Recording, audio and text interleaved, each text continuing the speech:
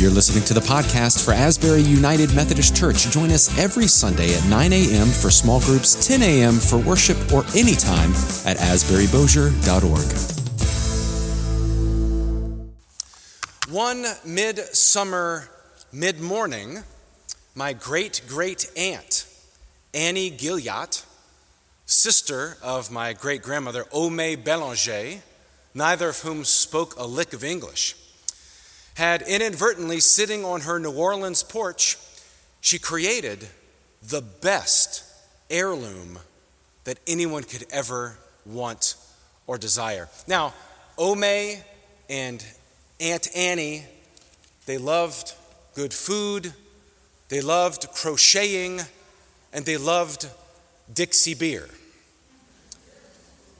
So inadvertently, as they're sitting on that porch, the greatest raw heirloom of all time was created. Now, you could be jealous. That's okay. You could be jealous. Works great with undergrad. Just saying, guys. This is a fun. This reveals two things, really. First, it reveals that with free time and beer, almost anything is possible. But secondly, and probably more importantly, it reveals that you can't choose what you inherit. Now, Christy's family, she receives like fine marble tabletops and china and things like that you can show in polite company. But I have a Colt 43 and a Dixie beer hat. You just can't choose what you inherit, right? But we can choose what we want to cultivate from that inheritance, right? And I've mentioned this before, the shock and amazement of I've recently done 23andMe to find, what branch of the tree the nut has fallen from. And come to my surprise, my middle name is Norwegian. My middle name is Berke, B-E-R-K-E. Originally it was Bjerke, B-J-E-R-K-E, and they took the J out for obvious reasons. Thank you, Mom. So I didn't go through life being called Bjerke, right? You should look, you should give kids a fighting chance. That's all I ask. Just give them a chance. Thank God I didn't go through life as Matthew Bjerke Rawl, right? But to my shock and amazement, I have very little Norwegian background. In fact, I am just as Norwegian as I am Filipino, which is a surprise to just about everyone. You can't choose what you inherit. Therefore, we must not pass blame on what the other has inherited. Therefore, we must not pass blame on the narrative that our neighbors have inherited, either through creed or class or color of their skin. We ought not blame what others have inherited. We also ought not to be overly proud of what we have inherited because we don't choose. We shouldn't venerate necessarily our history either. Or, as Jesus said as he entered into Jerusalem, do not claim Abraham as your father, for God can make children of Abraham out of these stones. Cajun by birth, but LSU grad by the grace of God, right?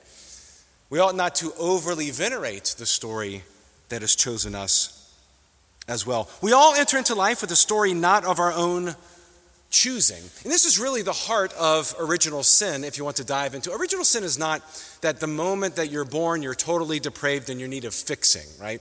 Or at least that's a terrible way to visit a couple in the hospital. They've just had their first child and you say, oh, look, what a wonderful depraved child in need of fixing, right? Original sin, to the heart of it, is we have entered into a world not of our own creating. Everyone in here entered into the world of the context and the systems that their parents have built, for good or ill. There is a sin to our origin, and it is the systems that we have inherited Sometimes that system is amazing. Sometimes that story is amazing. Sometimes that story contains seemingly insurmountable hurdles. We must recognize, like vine and branches, that we are all indeed connected to one another. The question is not what have I inherited, but what fruit do I choose to cultivate from that inheritance? Sometimes it takes a while to figure out exactly what we are called to produce. What kind of fruit are you called to produce? In great part, that is what college is about, is discerning and figuring out, what am I going to do for my life? What fruit are we being called to bring to the harvest? As an example, Christy and I, we have 4 kids, and each one of them is drastically different in the way that they look at the world. Same household, same parents, same church, very, very different. So why must I assume that everyone in the pews must all be the same? You have Isabel, the artist and empath. You have Anna Lee, the dancer and academic. You have Cecilia, who is the gymnast and the president of the New World Order that will soon come to fruition. And then there's Robert. Yeah. You're picking up what I'm putting down, right? So we don't know what Robert's gift is going to be. Is it going to be soccer? Is it going to be dance? Is it going to be theater? We don't know. But we do know that he's obsessed with Teenage Mutant Ninja Turtles, right? So I thought, ooh, you know what? He probably should do karate. No one in our family has ever done karate, as far as I know. As far as the nut has fallen from the tree, we don't know. But PAX Karate's right around the corner. Let's do karate. And oh man, when he had his uniform, he's grinning ear to ear, puts on his uniform, and loves doing these, practicing his kicks and this kind of thing. Now, every day that there's practice, the teacher gives out a "You Rock" card to one of the students. You rock because your form was great, or you rock because you were really kind, right? You rock because you were standing and you were saying, "Yes, sir!" All these things. And every time we're there, Robert is standing at attention. And the teacher describes this student today, because of how well he listened, because of how great his form is, our "You Rock" card is going to Johnny. And then Robert, every time you could see the bottom lip starting, and he's just standing there trying to hold it together in the middle of his comrades, in the middle of the match. And then he walks off he gets out and he bows and he just collapses into my arms and cries. And if you're not moved by that, you're not a human being, right? This sweet 6-year-old child just I didn't get the "You Rock" card today. 2 weeks ago, friends, he got the "You Rock" card. And you should have seen, it's a good thing.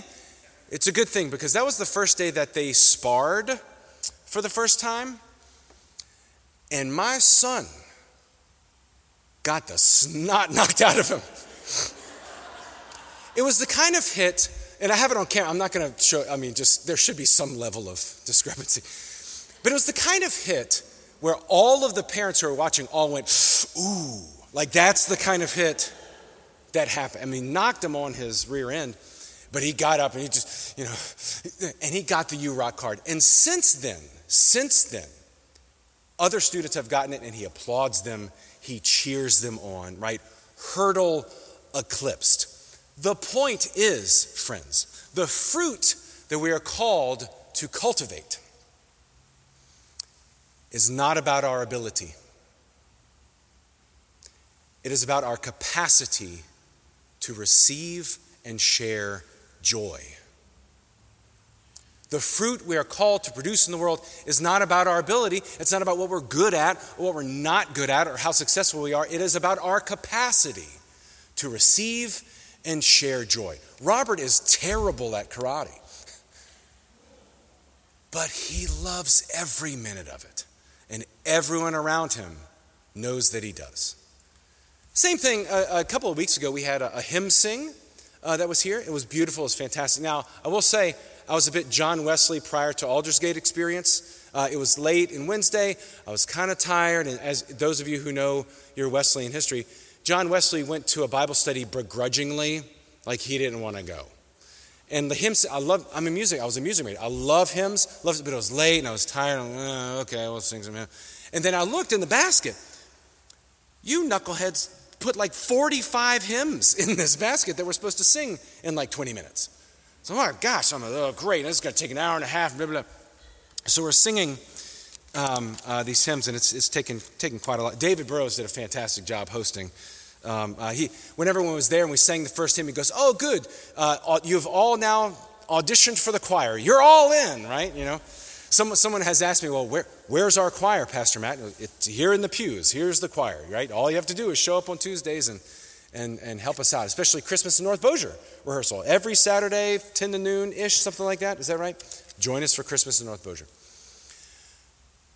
So I went begrudgingly to our hymn sing. But about halfway through, I'm going to put you on the spot, my friend. I saw Jolene, eyes closed, hymnal closed, head looking up to the heavens, hugging her hymnal. It was closed because she didn't need it. She knew all of the words to Be Thou My Vision. And she was singing to God. She will self-admittedly say, I can't carry a tune in a bucket. Friends, the fruit you produce is not about your ability. It is about your capacity to receive and share joy. And as a pastor, I have one of those vantage points where I can see someone having a moment. And that was a beautiful, holy moment to see Jolene sing into God. The fruit we produce is not about our ability. It is about our capacity to share and receive joy. Last week I talked about how Jesus is the good shepherd and he calls the sheep together. He calls all the sheep together, not just those who are better, stronger, faster, wiser. It's not about your ability, it's about sharing and receiving joy. Joy is, and I'm going to put this on my tombstone so memorize it. Joy is, and those in my disciple class know this, joy is the steadfast assurance that God is with us. Sometimes it's a happy feeling, sometimes it's not. Sometimes it is the bloom in the midst of the rubble. Joy is the steadfast assurance that God is with us. What reminds you that you are a child of God? What reveals that you are connected to the divine? What reveals to others that they are loved and that they are valued and important? And that expression of joy can look very different. Jesus is the vine and we are the branches, and the nutrients that we share is the joy we receive and give. The branches receive their nutrients from the vine, and then the branches share those nutrients wherever they need to go. Do all branches produce good fruit? No, they don't. But Scripture says that God does the pruning. God prunes the vine. It does not say that the branches prune each other because one branch thinks it's right and thinks the other branch is wrong. That is not what the text says. God is the one who offers us healing. And there are some, and I'll say this, there are some United Methodist congregations who are voting, have voted, who soon will be voting, about which branches should be included in the vine. Or maybe they think that God needs a little help in God's pruning. I'm well aware that everyone has a line in the sand and their understanding of theology and their understanding of the gospel, and we can certainly argue the theology of all things, but my point is that today we welcome Camerata Choir from Centenary College. Now, all United Methodist churches have what's called apportionments, where they give a portion of their revenue to areas of the church that are not congregations that need funding, like Centenary Choir, like Dillard University in New Orleans. So when we, as a branch, choose that other branches are unworthy and we separate ourselves from that connection, we also are divesting from higher education. And I think that's a shame. Now, congregations that are disaffiliating, they can give to Centenary. But over and over and over again, I'm hearing that folks are disaffiliation to protect their property and their assets. And when that is on your mind, to protect your property and assets, it does not create fertile ground for stewardship. If you're in protection mode, it's hard to then give to those who need it. Now, and I'm looking right in the camera, I hope I'm proven wrong. I hope the congregations that are disaffiliating will match their contribution to Centenary College or even exceed it. Prove me wrong. Fruit we offer isn't about being right or being good or your ability. It is about receiving and sharing joy. Now, that doesn't mean that to each his own and we have nothing to say. We are called to be prophetic as a community of faith. In the spirit of Isaiah, Isaiah chapter 10, verses 1 and 2, it says, "You who make iniquitous decrees to write oppressive statutes, to turn aside the needy from justice, and to rob the poor of my people of their right, that widows may be your spoil, and that you may make the orphans your prey." God is very clear how we are called to treat those without power or property or pension. For example, our wheelchair ramp ministry. If you want to learn more, Mitchell is here. Our wheelchair ramp ministry doesn't ask if they are worthy or who they voted for or which creed they profess. The question is, do you need better access to your own home? And if the answer is yes, we will gladly serve you. And I hope you want to be a part of that team. We are always in need. And look, I've been to one. I've only been to one. I need to be more. Look, Mitchell comes in the office every now and again, and I say, "Hey, Mitchell, how can I help you?" He goes, "Show up to a wheelchair ramp build." I said, "I'd show up to one every 7 years, so I'm due. I'm due for another one." Right? You can help too, and you can show up, and you can, look, and if I can help build a wheelchair ramp, friends, everyone in this room can then build a wheelchair ramp. We are called to be prophetic. We are called to speak truth to power, and we're called to be priestly, which means living a life patterned after Christ that offers an infectious joy in the world, to sing, to build, to play, to dance, to love. That's why we pass the peace every Sunday before communion.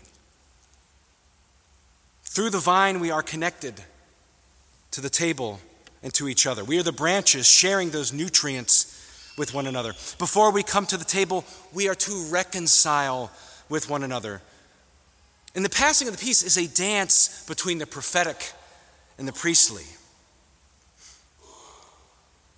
It's not, if we're too prophetic, if we're too branches should be pruning other branches instead of God doing the pruning. If we are too prophetic, then somehow the passing of the peace is secretive and it's only for insiders, and we have special handshakes, and you have to be good enough to earn hospitality.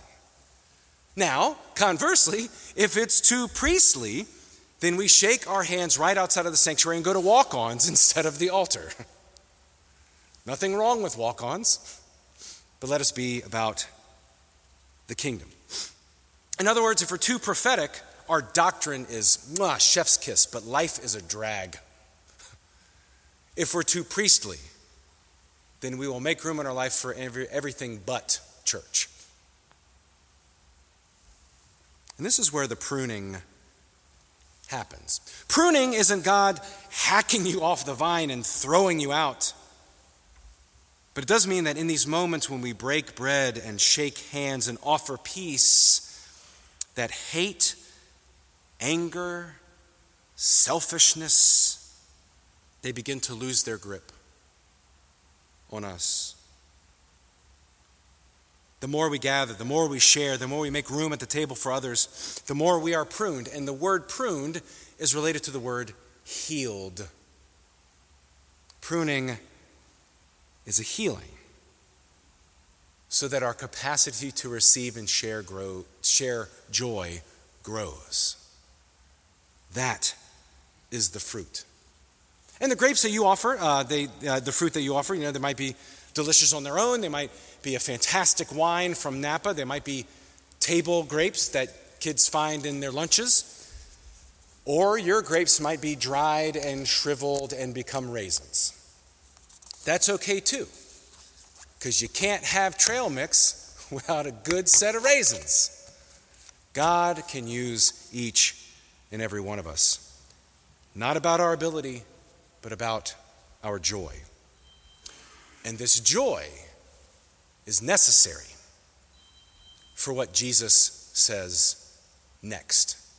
He says, I am the way, I am the truth, and I am the life. No one comes to the Father except through me. Out of all the I am statements, this statement seems to carry a theological significance greater than the others. At least there's little controversy when we say that Jesus is the light of the world. There's little controversy when we say that Jesus is the bread of life. But then we say Jesus is the way, the truth, and life. No one comes to the Father except through me. And now we start to have camps and we circle together, and my interpretation of that is right. Your interpretation of that is wrong. When we talk about Jesus being the good shepherd, even the shepherd calls in sheep from other folds, and that doesn't cause as much debate as this phrase does. Some will proclaim on the basis of these words that it's exclusionary. Jesus is the way to God, and it is definitive. Jesus says, I am the way. He does not say, I am a way. He doesn't say, I am some bread or I am a kind of light. He goes, I am the light of the world. I am the bread from heaven. I am the way. And yet, God continues to surprise us. As the master says in the parable of the vineyard, can I not do what I want with that which is mine, or are you envious because I am gracious? When we all get to heaven, my how surprised we will be. It is exclusive, but not in terms of denomination or tradition or orthodoxy. As I've said time and time again, do I really believe that only upper middle class white Methodists are in heaven? If that's true, what a fantastic waste of space. It is exclusive, but it is exclusive in what it asks of us. It is a hard road. It is a road of self-sacrifice. When Jesus says, I am the way, they recognize that Jesus is talking about a roadway. And at the time of Jesus, all roads lead to Rome, and those roads are littered with crosses. Jesus tells the disciples, do not let your hearts be troubled. And he's not consoling them because he's going away. He's telling them, this is a hard road, and you're going to suffer. You're going to carry the cross. But do not be troubled. Believe in God. Believe also in me. I am preparing a place for you. I know it's going to be difficult. This is the way.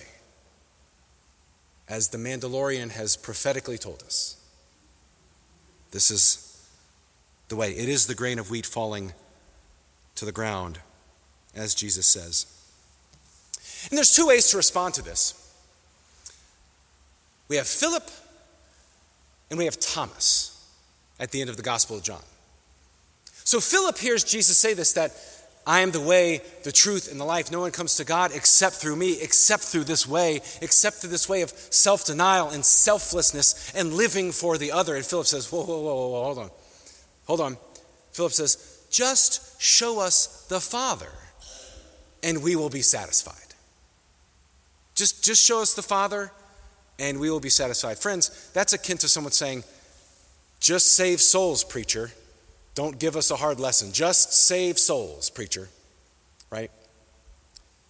But as a community of faith, we do talk about difficult things. We talk about the sin of racism. We talk about human sexuality. We talk about the blessedness of life of mother and child. We talk about difficult things. If we go through life saying, well, just show us the Father and we will be satisfied, we will think that Christianity is all about my personal satisfaction. Just show us the Father and I'll be satisfied. It is a difficult road. And we do talk about difficult things. I'd love to say that Christianity is about your personal comfort and satisfaction, but I can't. Because that's not what Jesus says. Yes, my yoke is light, my burden is light, right? It's still a burden.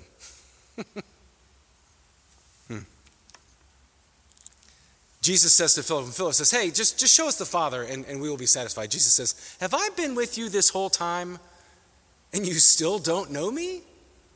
Philip. But then there's Thomas. Now, after the resurrection, Jesus appears to the disciples, and for whatever reason, Thomas wasn't there. He was probably at a disaffiliation vote and came back and missed Jesus. He gets there and they say, we have seen the Lord. And what does Thomas say, right? Thomas says, unless I see the mark of the nails in his hands and put my finger in the mark of the nails and my hand in his side, I will not believe. Now, a week passes and Jesus does appear before Thomas. And Thomas says, my Lord and my God.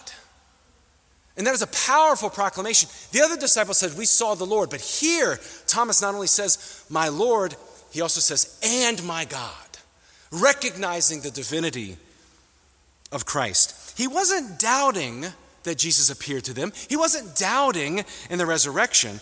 Thomas had to know. Thomas needed affirmation. That's why he mentions the scars.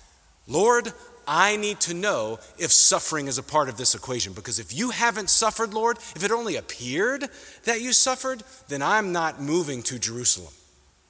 I'm not going. He had to see the scars so that he knew that suffering was part of the way. If the scars aren't there, it means Jesus really didn't suffer. And that means that the cross is a really good theological idea, but it's not salvific. It's not really part of the story.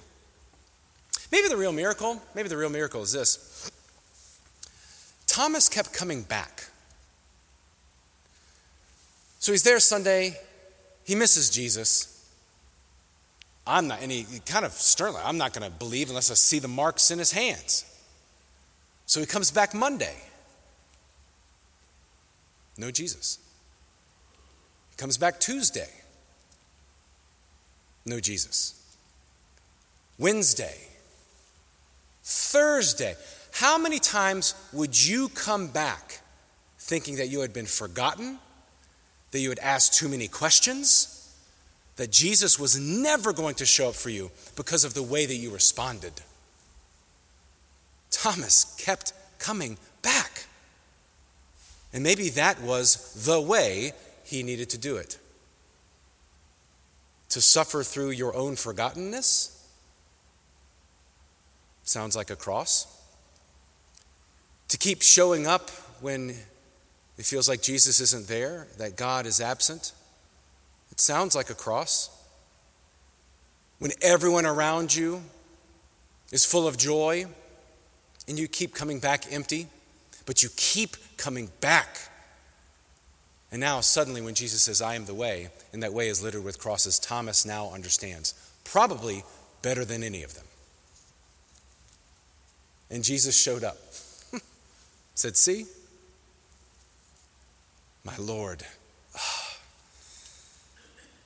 And my God. Jesus said, I am the way. Jesus also said that I am the truth. I'm the way, the truth, and the life. In John's gospel, we're almost done. In John's gospel, truth is not mental assent. Jesus did not lay out doctrine for them. The truth is something to which you belong. Jesus was with Pilate, and when he was with Pilate, Jesus said this, for this I was born, and for this I came into the world, to testify to the truth. Everyone who belongs to the truth listens to my voice. Truth is not mental assent. It is the transformational hospitality of belonging. Truth is the transformational hospitality of belonging. Knowing that you are not alone.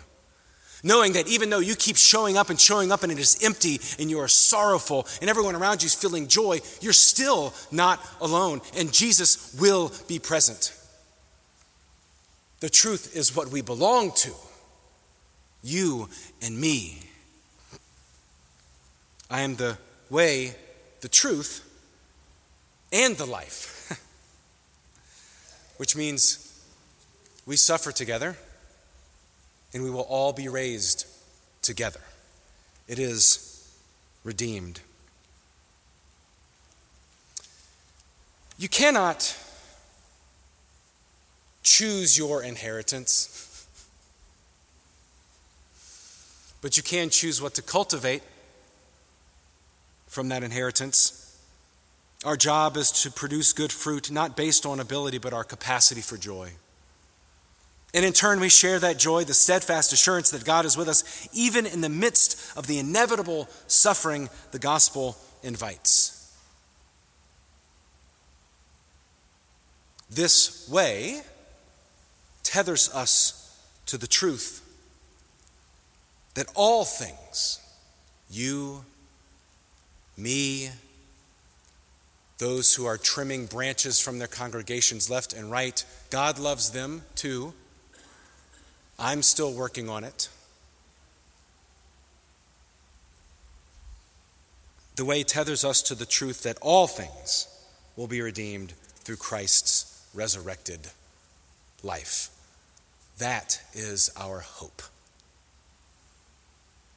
And it's a hope for everyone. In the name of the Father, and of the Son, and of the Holy Spirit. Amen. Let us pray.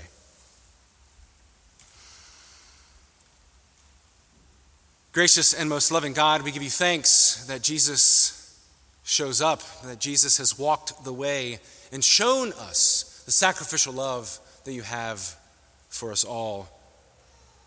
Father, we know that we are connected to you through Christ, vine and branches.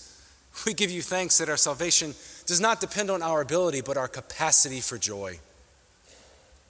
So help us to be good stewards at receiving it and sharing it, to show the world the steadfast assurance that you are with us.